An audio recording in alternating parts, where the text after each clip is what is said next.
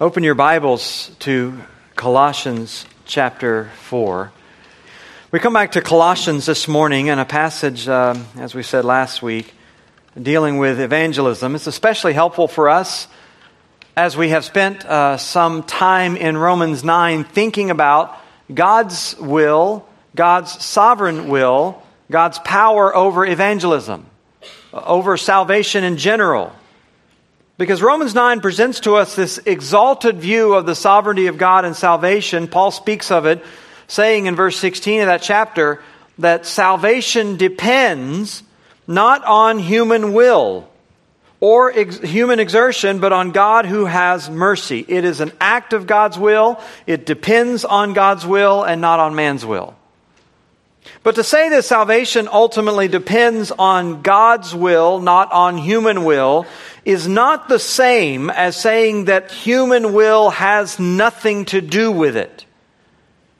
I often use the analogy of the inspiration of Scripture. We have in front of us the Bible, which is inspired by God. In fact, Jesus told us that every jot and every tittle, meaning every stroke of every pen of every person who was involved in the writing of Scripture, was sovereignly superintended by God. We might say every cross on every T, every dot on every I did not happen apart from the sovereignty of God. That's why we hold so tightly to the Bible. It is divinely inspired. It's unlike any other piece of writing ever in the world. A writer of Hebrews tells us, therefore, that it is sharper than any two-edged sword, that it can divide down to the very separating of joints and marrow, or to be explicit, he says, exposing the thoughts and intents or motives of our hearts. And no other words can do that. My words can't do that. My illustrations can't do that. My stories can't do that. My philosophies, my whatever can't do that. There's something special and something unique about the Word of God because of the divine inspiration behind it. Every word of this book then comes by the absolute sovereignty of God. And yet, when we envision that, we don't have this mentality, therefore, that because God was superintending every stroke of every pen, that the men who wrote it somehow were doing it in some sort of trance where their eyes roll back in their head and their hand is just sort of magically carried across the pages as they wrote. Because even while we believe in the absolute sovereignty of God over inspiration, we also believe that human will was fully engaged as these men wrote. So that you can pick up and you can read a book written by Paul and it sounds different than a book written by John.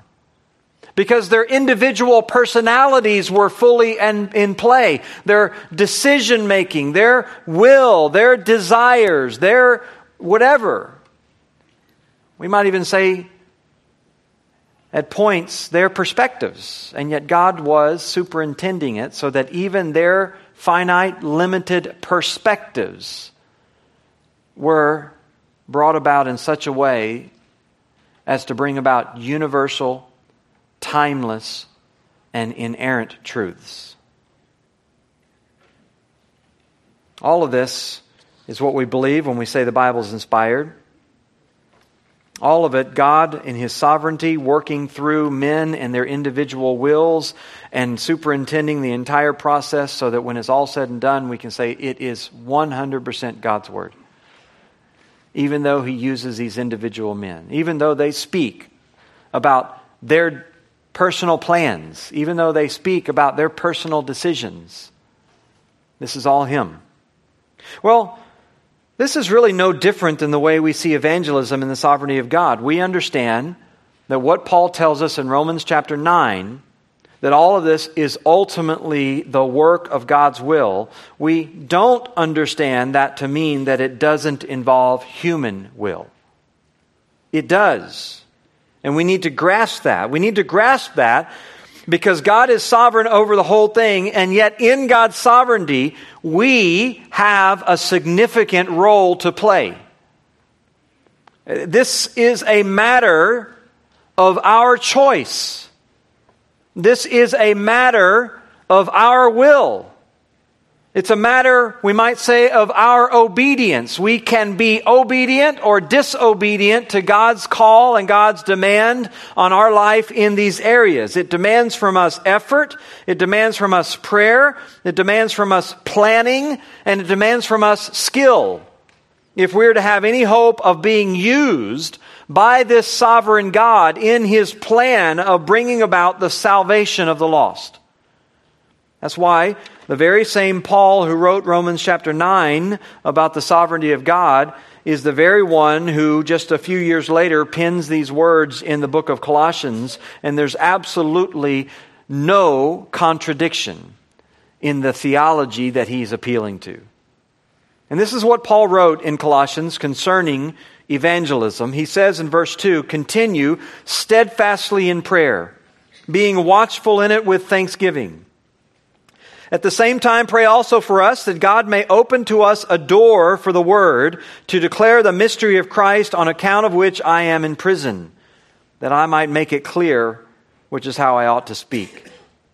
Walk in wisdom toward outsiders, making the best use of the time. Let your speech always be gracious, seasoned with salt, so that you may know how you ought to answer each person."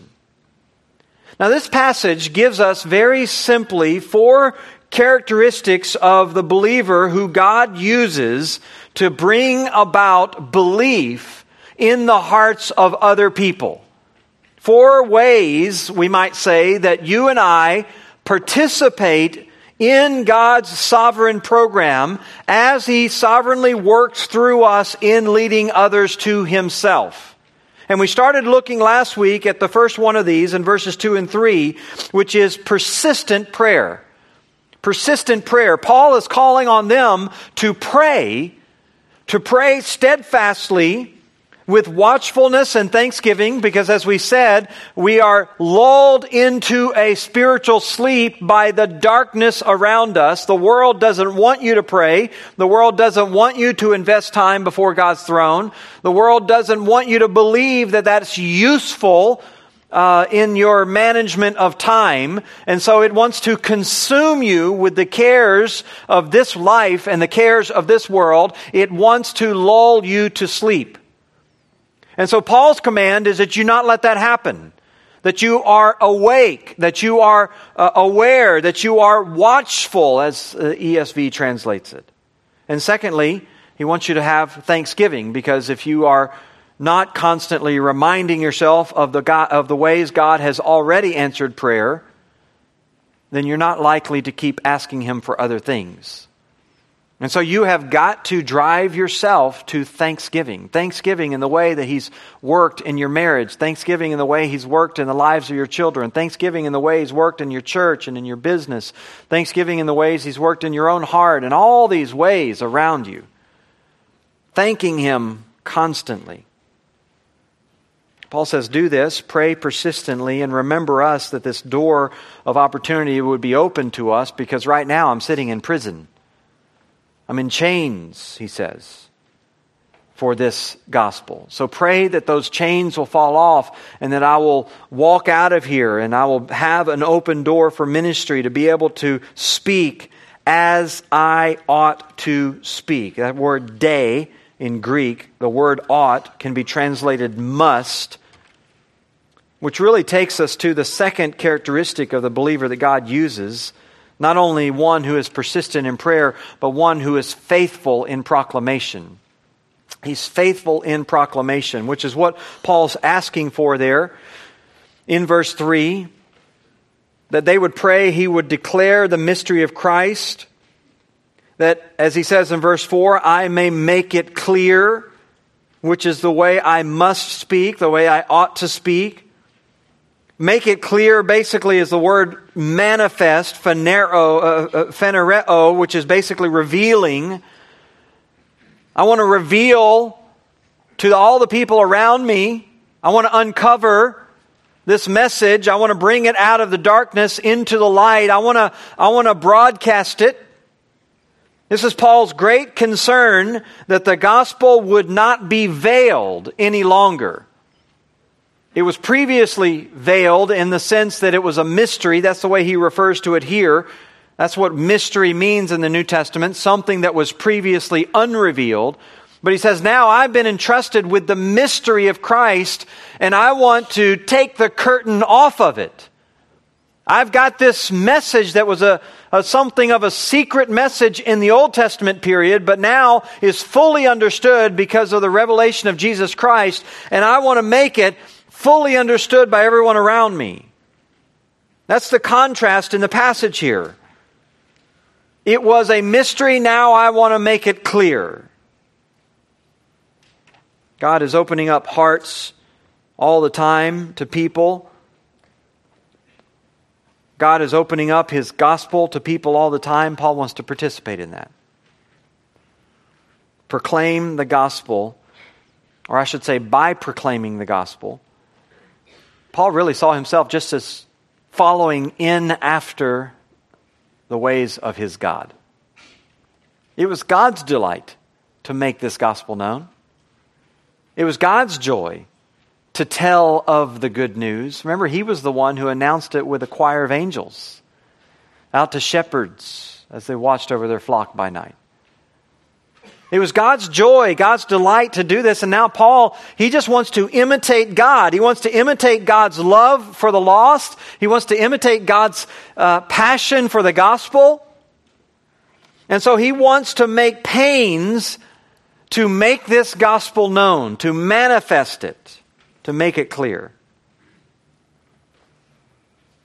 As he says in 2 Timothy 2, the Lord's bondservant must not be quarrelsome, but be kind to all, able to teach, patient when wronged, with gentleness correcting those who are in opposition, if perhaps God might grant them repentance leading to the knowledge of the truth. Paul doesn't know the way God's going to use the message, but he wants to proclaim it still, and he wants to make it clear. It's interesting, nowhere in here does he ever ask for any kind of response. He doesn't ask that you would pray or the Colossians would pray, that a certain number of people would respond to him. That wasn't his concern. That was God's concern. His concern was simply with himself as a mouthpiece. That he would not distort the gospel, that he wouldn't veil the gospel, that he wouldn't somehow make the gospel confusing, if you will. He just wants to make it clear. He simply asked prayer that he might make the mystery known. We can fail at that. We can obscure the gospel by a hypocritical life. We can obscure the gospel by a misunderstanding of it. We can obscure the gospel by focusing on pet issues and personal interest, maybe even good interest, theological interest, but talking to people about doctrines that we might say are ancillary to them coming to the very important thing of repentance and knowledge of Christ. We can obscure the gospel by refusing to speak of it. We can obscure the gospel by just simply not being sensitive to the language we use when we present it. Paul says, I don't want to do any of that. I want to make it clear. I want to speak it. I want to proclaim it. I want to reveal it the way that God revealed it to me. And thus glorify Him. If you have your Bibles, look with me back a few pages over to 2 Corinthians chapter 4, one of my favorite passages when Paul is sort of saying similar things. He says to the Corinthians in verse 1 of 2 Corinthians 4, having this ministry by the mercy of God, we do not lose heart, but we have renounced disgraceful, underhanded ways. We refuse to practice cunning or to tamper with God's word, but by open statement of the truth, we commend ourselves to everyone's conscience in the sight of God. He's just saying this is what we do. We get rid of all that stuff that would obscure the gospel, hypocritical living, inconsistent living, and even confusion about the truth. And just simply by openly talking about the truth, we are commending ourselves to each person's conscience in the sight of God, and God takes care of the rest. As he says in verse 3, if our gospel is veiled, it is veiled to those who are perishing, in which case the God of this world has blinded the minds of unbelievers to keep them from seeing the light of the gospel of the glory of Christ, who's the image of God. For what we proclaim is not ourselves, but Jesus Christ as Lord, with ourselves as the servants of Jesus Christ. For God, who said, let light shine out of darkness, has shone in our hearts to give the light of the knowledge of the glory of God in the face of Jesus Christ. And then one of my favorite verses about evangelism, in verse 7. So we have this treasure in pots of clay, to show that the surpassing power belongs to God and not to us, he says. So here I am. All I am is just a jar, just a pot. Nothing of any worth. I'm not made out of gold. I'm not made out of silver. I'm just a simple clay pot. And this is the treasure that I have. This amazing gospel that I commend to other people's conscience. And God, when people hear it, it is God who then speaks into their hearts. Just like he spoke into the darkness of creation. And out of nothing, he brings forth faith. Paul says this is the way we ought to speak back over in Colossians chapter 4. This is what I want you to pray for me to do. That I would speak this as I ought to speak it. As I must speak it, could be translated. I have a stewardship. I have a responsibility. And I want to be found faithful with that. So Paul says, look, be alert, be thankful, be praying for us that would happen. Be understanding the responsibility that we have to speak the gospel clearly with consistent lives. And then thirdly, the third characteristic of the person that God uses in his sovereign plan in verse 5 is simply the deliberate use of your time. The deliberate use of your time. As Paul says, walk in wisdom toward outsiders, making the best use of your time. Walk is just sort of the way that you live. It's a word that's used in the New Testament to speak about your entire life. He's not talking, in other words, about a Tuesday night evangelism program. He's not talking about a once a year crusade. He's not talking about a foreign mission trip. He's saying in the entire course of your life, take consideration of how you are using your time and use it wisely. He's speaking here, of course, of outsiders, those who are outside the community of faith, outside the body of Christ, outside of the church. And because they are outside, they're not familiar with your practices. They're not familiar with your religious traditions. They're not even familiar all the time with your religious language. And because they're outside, they've not experienced what you have experienced, and consequently there is potential misunderstanding. It's like when you're talking to a young person and you're telling them about marriage and you're excited because the Lord's blessed your life, and they just, all they've done is just imbibe the world. It's just shackles, the old ball and chain. I'm just going to live single till, as long as I can. I'm going to travel the world. I'm going to do all these things. And they're going to keep saying that until what? Till they meet her. And then they're going to say, now when's the date? When can I get married? They just haven't experienced what you've experienced. And so you just have to be prepared for that. You have to be prepared for the fact that it's going to take a while to sometimes get this across to them. But Scripture exhorts you to approach that with wisdom. With wisdom. Which Paul, in the context here, defines as making the best use of your time. Just realizing the opportunities that are around you, seizing those opportunities.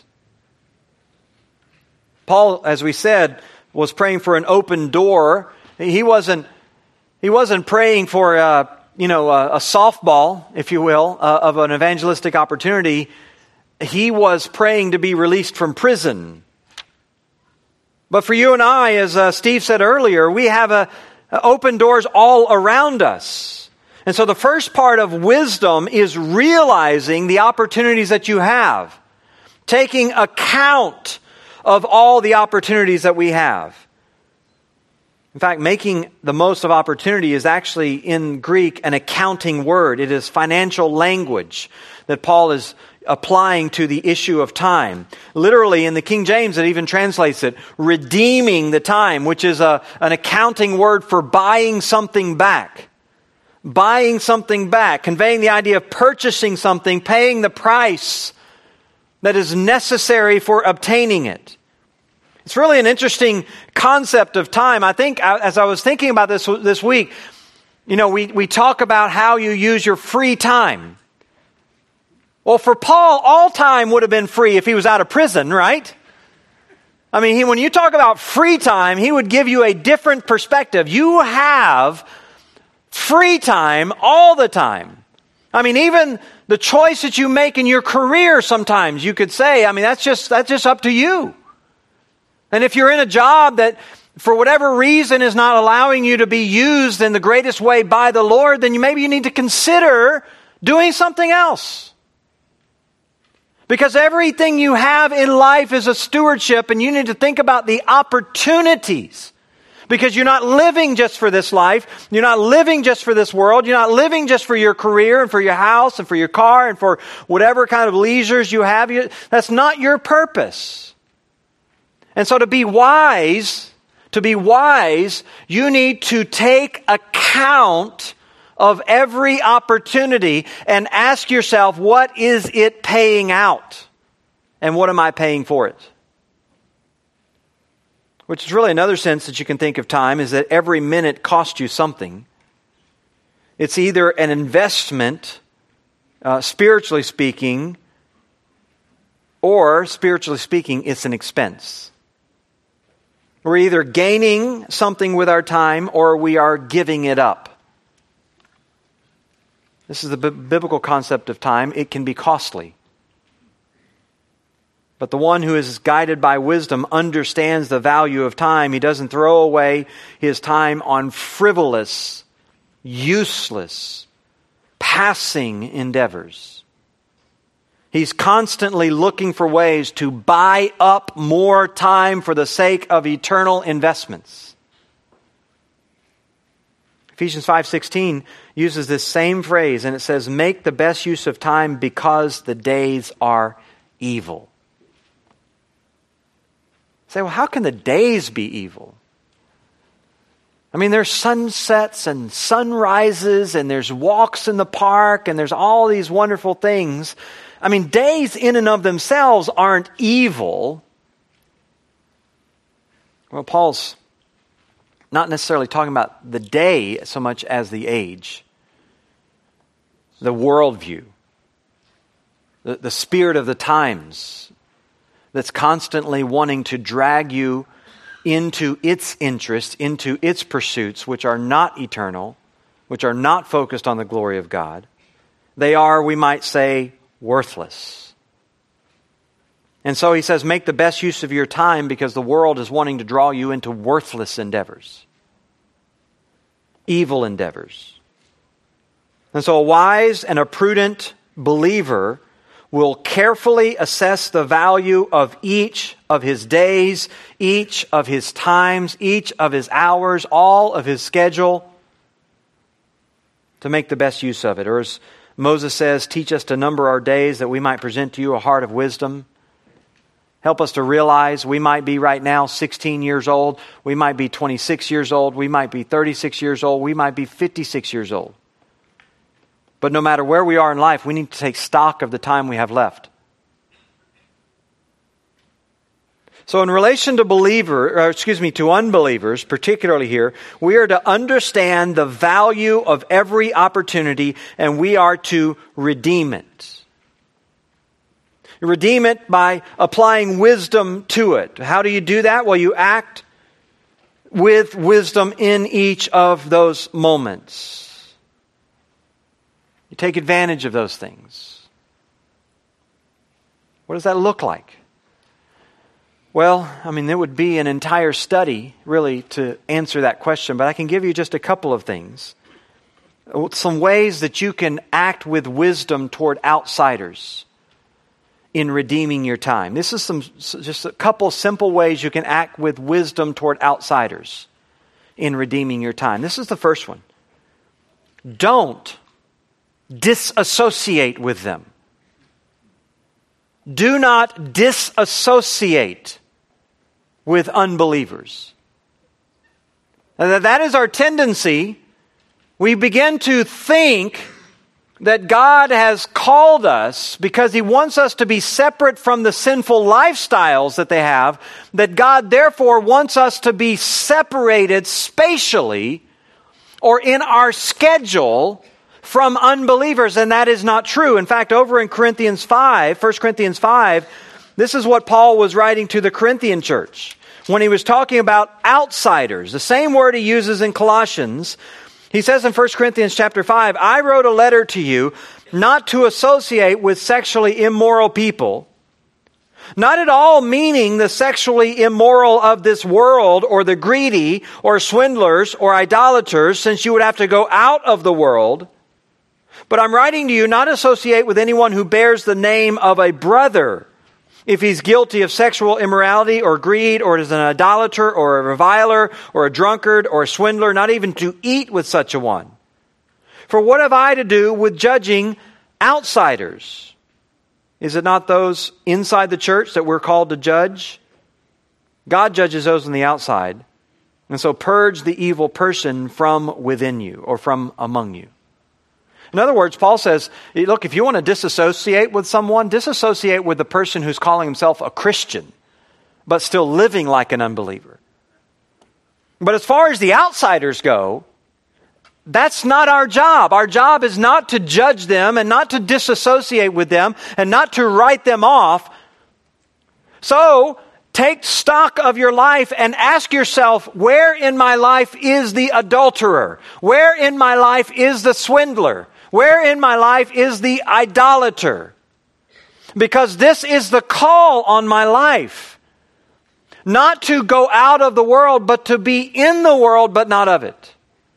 So one of the first things in wisdom is to realize that you're not called to disassociate with unbelievers. In fact, you're called to have them in your home, to have them in your life. You're called to go into their little leagues and into their, environments of social interaction at times. You're called to meet them at work, to invite them into your home, whatever it might be, to make contact with them. Now, I'm not suggesting that you go and, pull up a bar stool beside them and drink their whiskey with them in order to become relevant and to associate with the world. I'm not calling you to associate with their lifestyle nor their deeds of darkness, which Paul says are not even appropriate to be mentioned among you. You have to be careful that you don't put yourself in positions where simply by being with them in their environment, you will be associated with their lifestyle. But that's the wisdom that you need.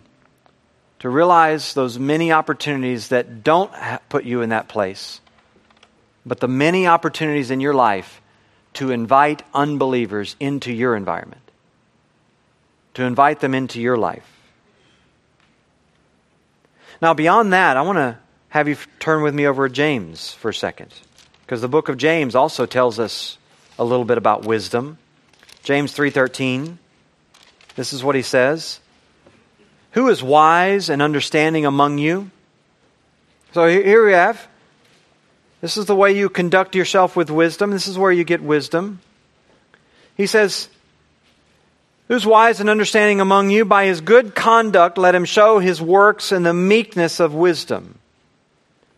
But if you have bitter jealousy, selfish ambition in your hearts, do not boast and be false to the truth. This isn't wisdom that comes down from above. It's earthly. It's unspiritual. It's demonic. For where jealousy and selfish ambition exists, there will be disorder and every vile practice. But the wisdom from above is, and James gives us a number of characteristics here. First of all, it's pure. It's pure.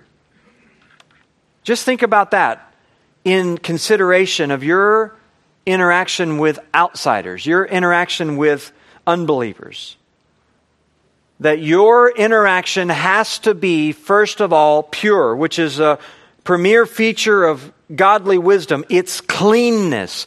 It's absence from sinful influence. It's abstinence from the kind of selfish and corrupting indulgence that marks the world. Secondly, James says it is peaceable. That is, it brings about peace. Not warfare, not strife, not tension. In fact, it is peacemakers, we're told by Jesus, who will be recognized by the world as the children of God. It will be one of the defining characteristics of you that you're a child of God. People just know it when they see you. Like, when I go to Europe, they're going to know I'm an American because I wear baggy clothes and I walk funny. They'll just, some people just see you and the things that are evident in your life, they just know, well, that guy's godly. Why is he godly? Because he's a peacemaker. He's a child of God. So the wisdom that's from above is first pure, then peaceable, then what? Gentle. Wisdom is not marked by retaliation. It's not marked by attempts to get back. It's not marked by attempts to tear down your enemies. It deals delicately. It shows personal sacrifice. It is attentive to the sensitivities of other people and handles them gently. And then next, it is open to reason, or some places translate it reasonable, or an alternate translation is willing to yield. That is to say, a wise person is eager to comprehend, to understand the perspective of another person, and where possible to yield to it. Reasonableness, an intent to find places of uncompromising compromise. Uncompromising compromise. In other words, all those personal effects, all those personal areas, all those individual likes and dislikes and opinions and individual judgments, a wise person is looking to set all those things aside, whereas he cannot set aside what is biblical and what is clearly defined by Scripture. In all the other areas of his life, his wisdom is manifest in an eagerness, a reasonableness when he's working with other people. And then he's full of mercy, meaning that he doesn't approach other people to deal with their sins without taking serious stock of his own. When you're with him, or when you're with other people, I should say, and you have to talk to them about sins in their life, you are always framing it in the proper biblical term. Well, I know this and this and this about myself. I know I'm dealing with a log in my own eye. I recognize, I see this in your life. I'm guilty of the same thing. That's what you hear coming from wisdom that comes from above. It's full of mercy because it recognizes how much mercy it has received. And then all the good fruits, all the good deeds, the acts of kindness, generosity, all of those things that flow from that. Good fruits, impartiality, sincerity, which is really another way of saying a lack of hypocrisy. You're not judging others for the very things that you do. You're not measuring other people by a different standard than you want to be measured by. This is wisdom that's from above. So this is the way you make yourself wise in your opportunities with outsiders. You lay aside all of this self-righteous, hypocritical, judgmental language. You lay aside all of the harshness. You lay aside all of the personal effects, all of the personal judgments and opinions. You dwell with them in peace and in gentleness and in mercy. Inviting them into your life because as Darby sang to us earlier, our first prayer is, God, be merciful to me, the sinner, long before we have the opportunity to even pray for them. All of this sort of leads us to the final thing back over in Colossians chapter 4, the way that we use our time, the way that we are used by the Lord in His sovereign plan. We know that He is in control of all those who come to faith in Christ, but we also understand that in His sovereignty, the way we conduct ourselves has an impact on whether we're used in His sovereign plan. And so one of the things that we need to do, Paul says in verse 6, is we need to have tactful speech, tactful words. We need to let our speech always be gracious, seasoned with salt, so that we might know how we ought to answer each person. So one of the things that marks the person who is used by the sovereign God is that they are thoughtful, they are considerate, and they are gracious in their words towards outsiders. An effective life for God is not simply the person who can dump a bunch of memorized verses or who can spout a bunch of systematized theology on someone. It is a matter of being sensitive to where people are when we meet them and sensitive to what God is doing as we speak to them, so that we can present the gospel to them with as little obstruction and distraction as possible. In other words, an effective evangelist considers each person that he meets and what words would best be received by that person. And Paul says that would be words which are gracious and seasoned with salt. There's some debate here about what the image is that Paul's using, because salt could talk about words that are simply preserved from corruption, as you would salt a piece of meat in order to keep it for long-term storage. Or it could be salt in the sense of simply adding flavor to us. Whichever it is, though, the idea is clearly that we should carefully consider our words and the impression that our words might give to unbelievers. You might be thinking, well, I thought we were not supposed to worry about what the world thought about us. I mean, we just preach it, right? We just preach the gospel and let the chips fall. We just make it known, and who cares what they think? No, not at all. Certainly wasn't the view of our Savior. It wasn't the view of Paul. He was careful always not to be unnecessarily offensive or obnoxious. Too many of us know obnoxious Christians. They're obnoxious in their witness. They're obnoxious in their discipleship. They are pushy. They are rude. They're self-assuming, presumptuous. They don't season their words at all. Listen to Paul, though. He says in 2 Corinthians 6:3, he describes his ministry as, quote, giving no cause for offense in anything so that the ministry would not be discredited, but in everything we commend ourselves as servants of God. Or in 1 Corinthians 10, he exhorts us to give no offense either to Jews or Greeks or the church of God, just as I also please all men in all things, not seeking my own profit, but the profit of many, so that many might be saved. He is always thinking about unnecessary offense. Or in Titus chapter 2, in all things show yourself an example of good deeds, with purity in doctrine, dignified, sound in speech, which is beyond reproach, in order that the opponent might be put to shame, having nothing bad to say about you. Sure, let him talk about your doctrine, but don't let it be about you, that you are just simply rude that you're obnoxious. We must have a good reputation. In fact, did you know that's one of the key requirements of a church leader in 1 Timothy chapter 3? That in order to be in spiritual leadership, in order to be an overseer, an elder in the church, one of the things you must have is you must have a good reputation with people who are on the outside.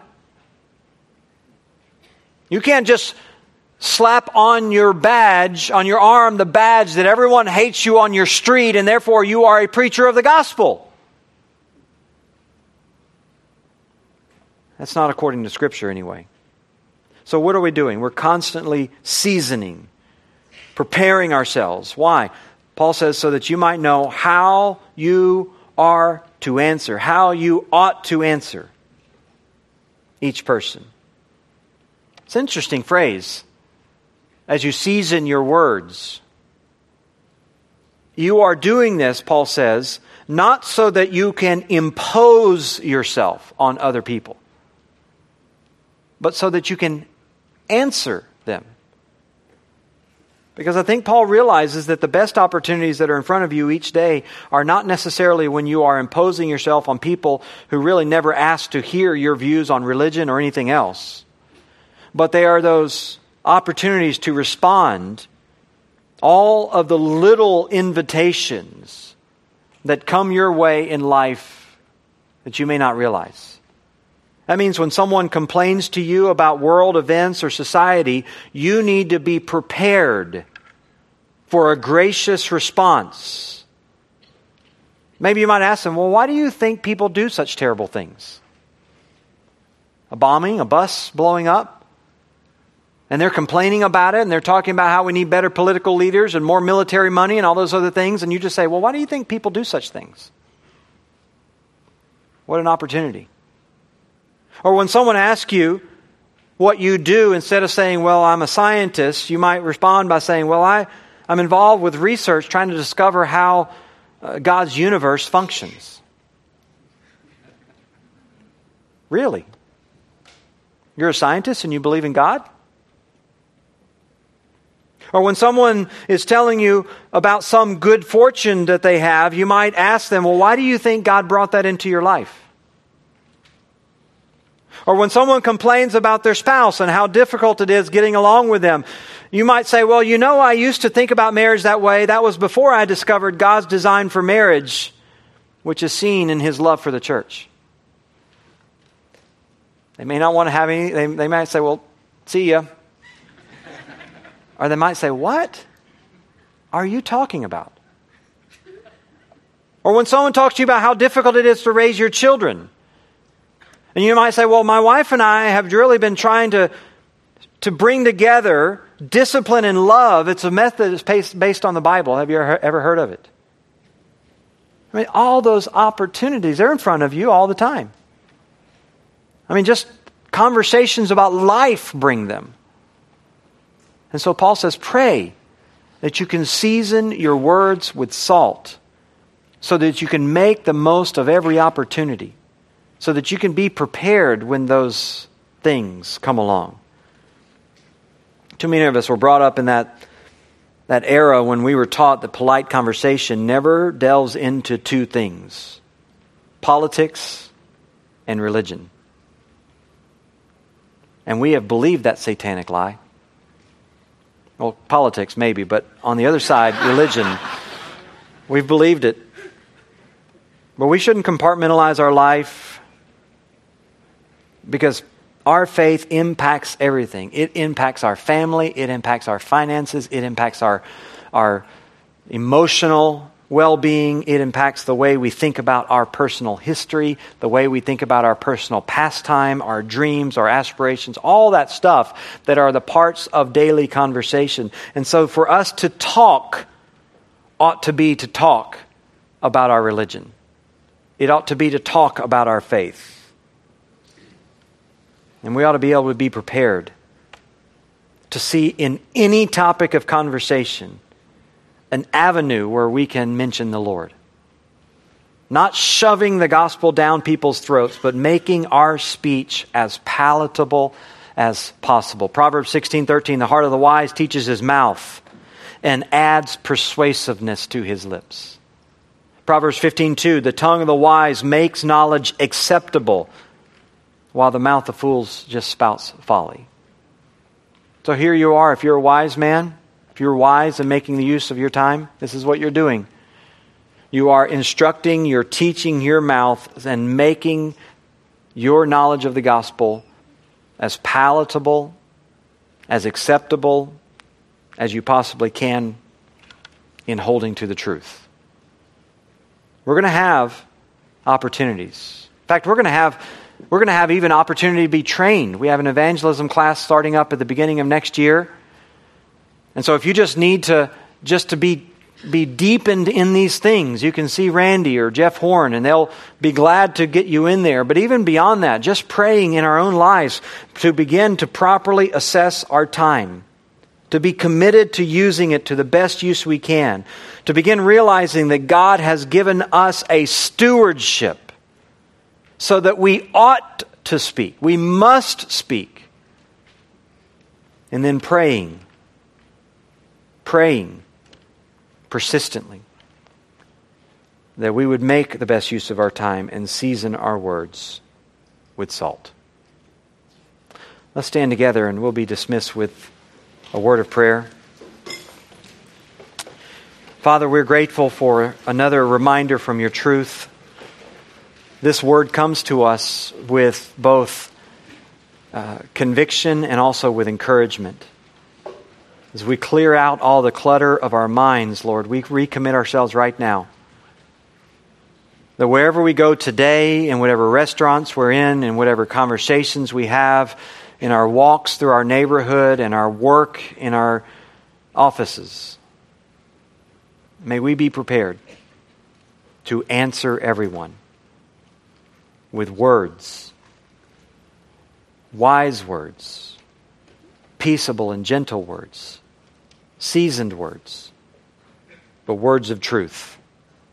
And if the gospel is veiled, may it not be veiled by our closed lips, our hypocritical lives, our distorting of the truth. If our gospel is veiled, it's veiled by the one who is blinding the minds, but we speak. Our treasure is the power of the gospel within us. And you will use us in your sovereign plan. And we will rejoice in that. We pray all these things in Christ's name. Amen.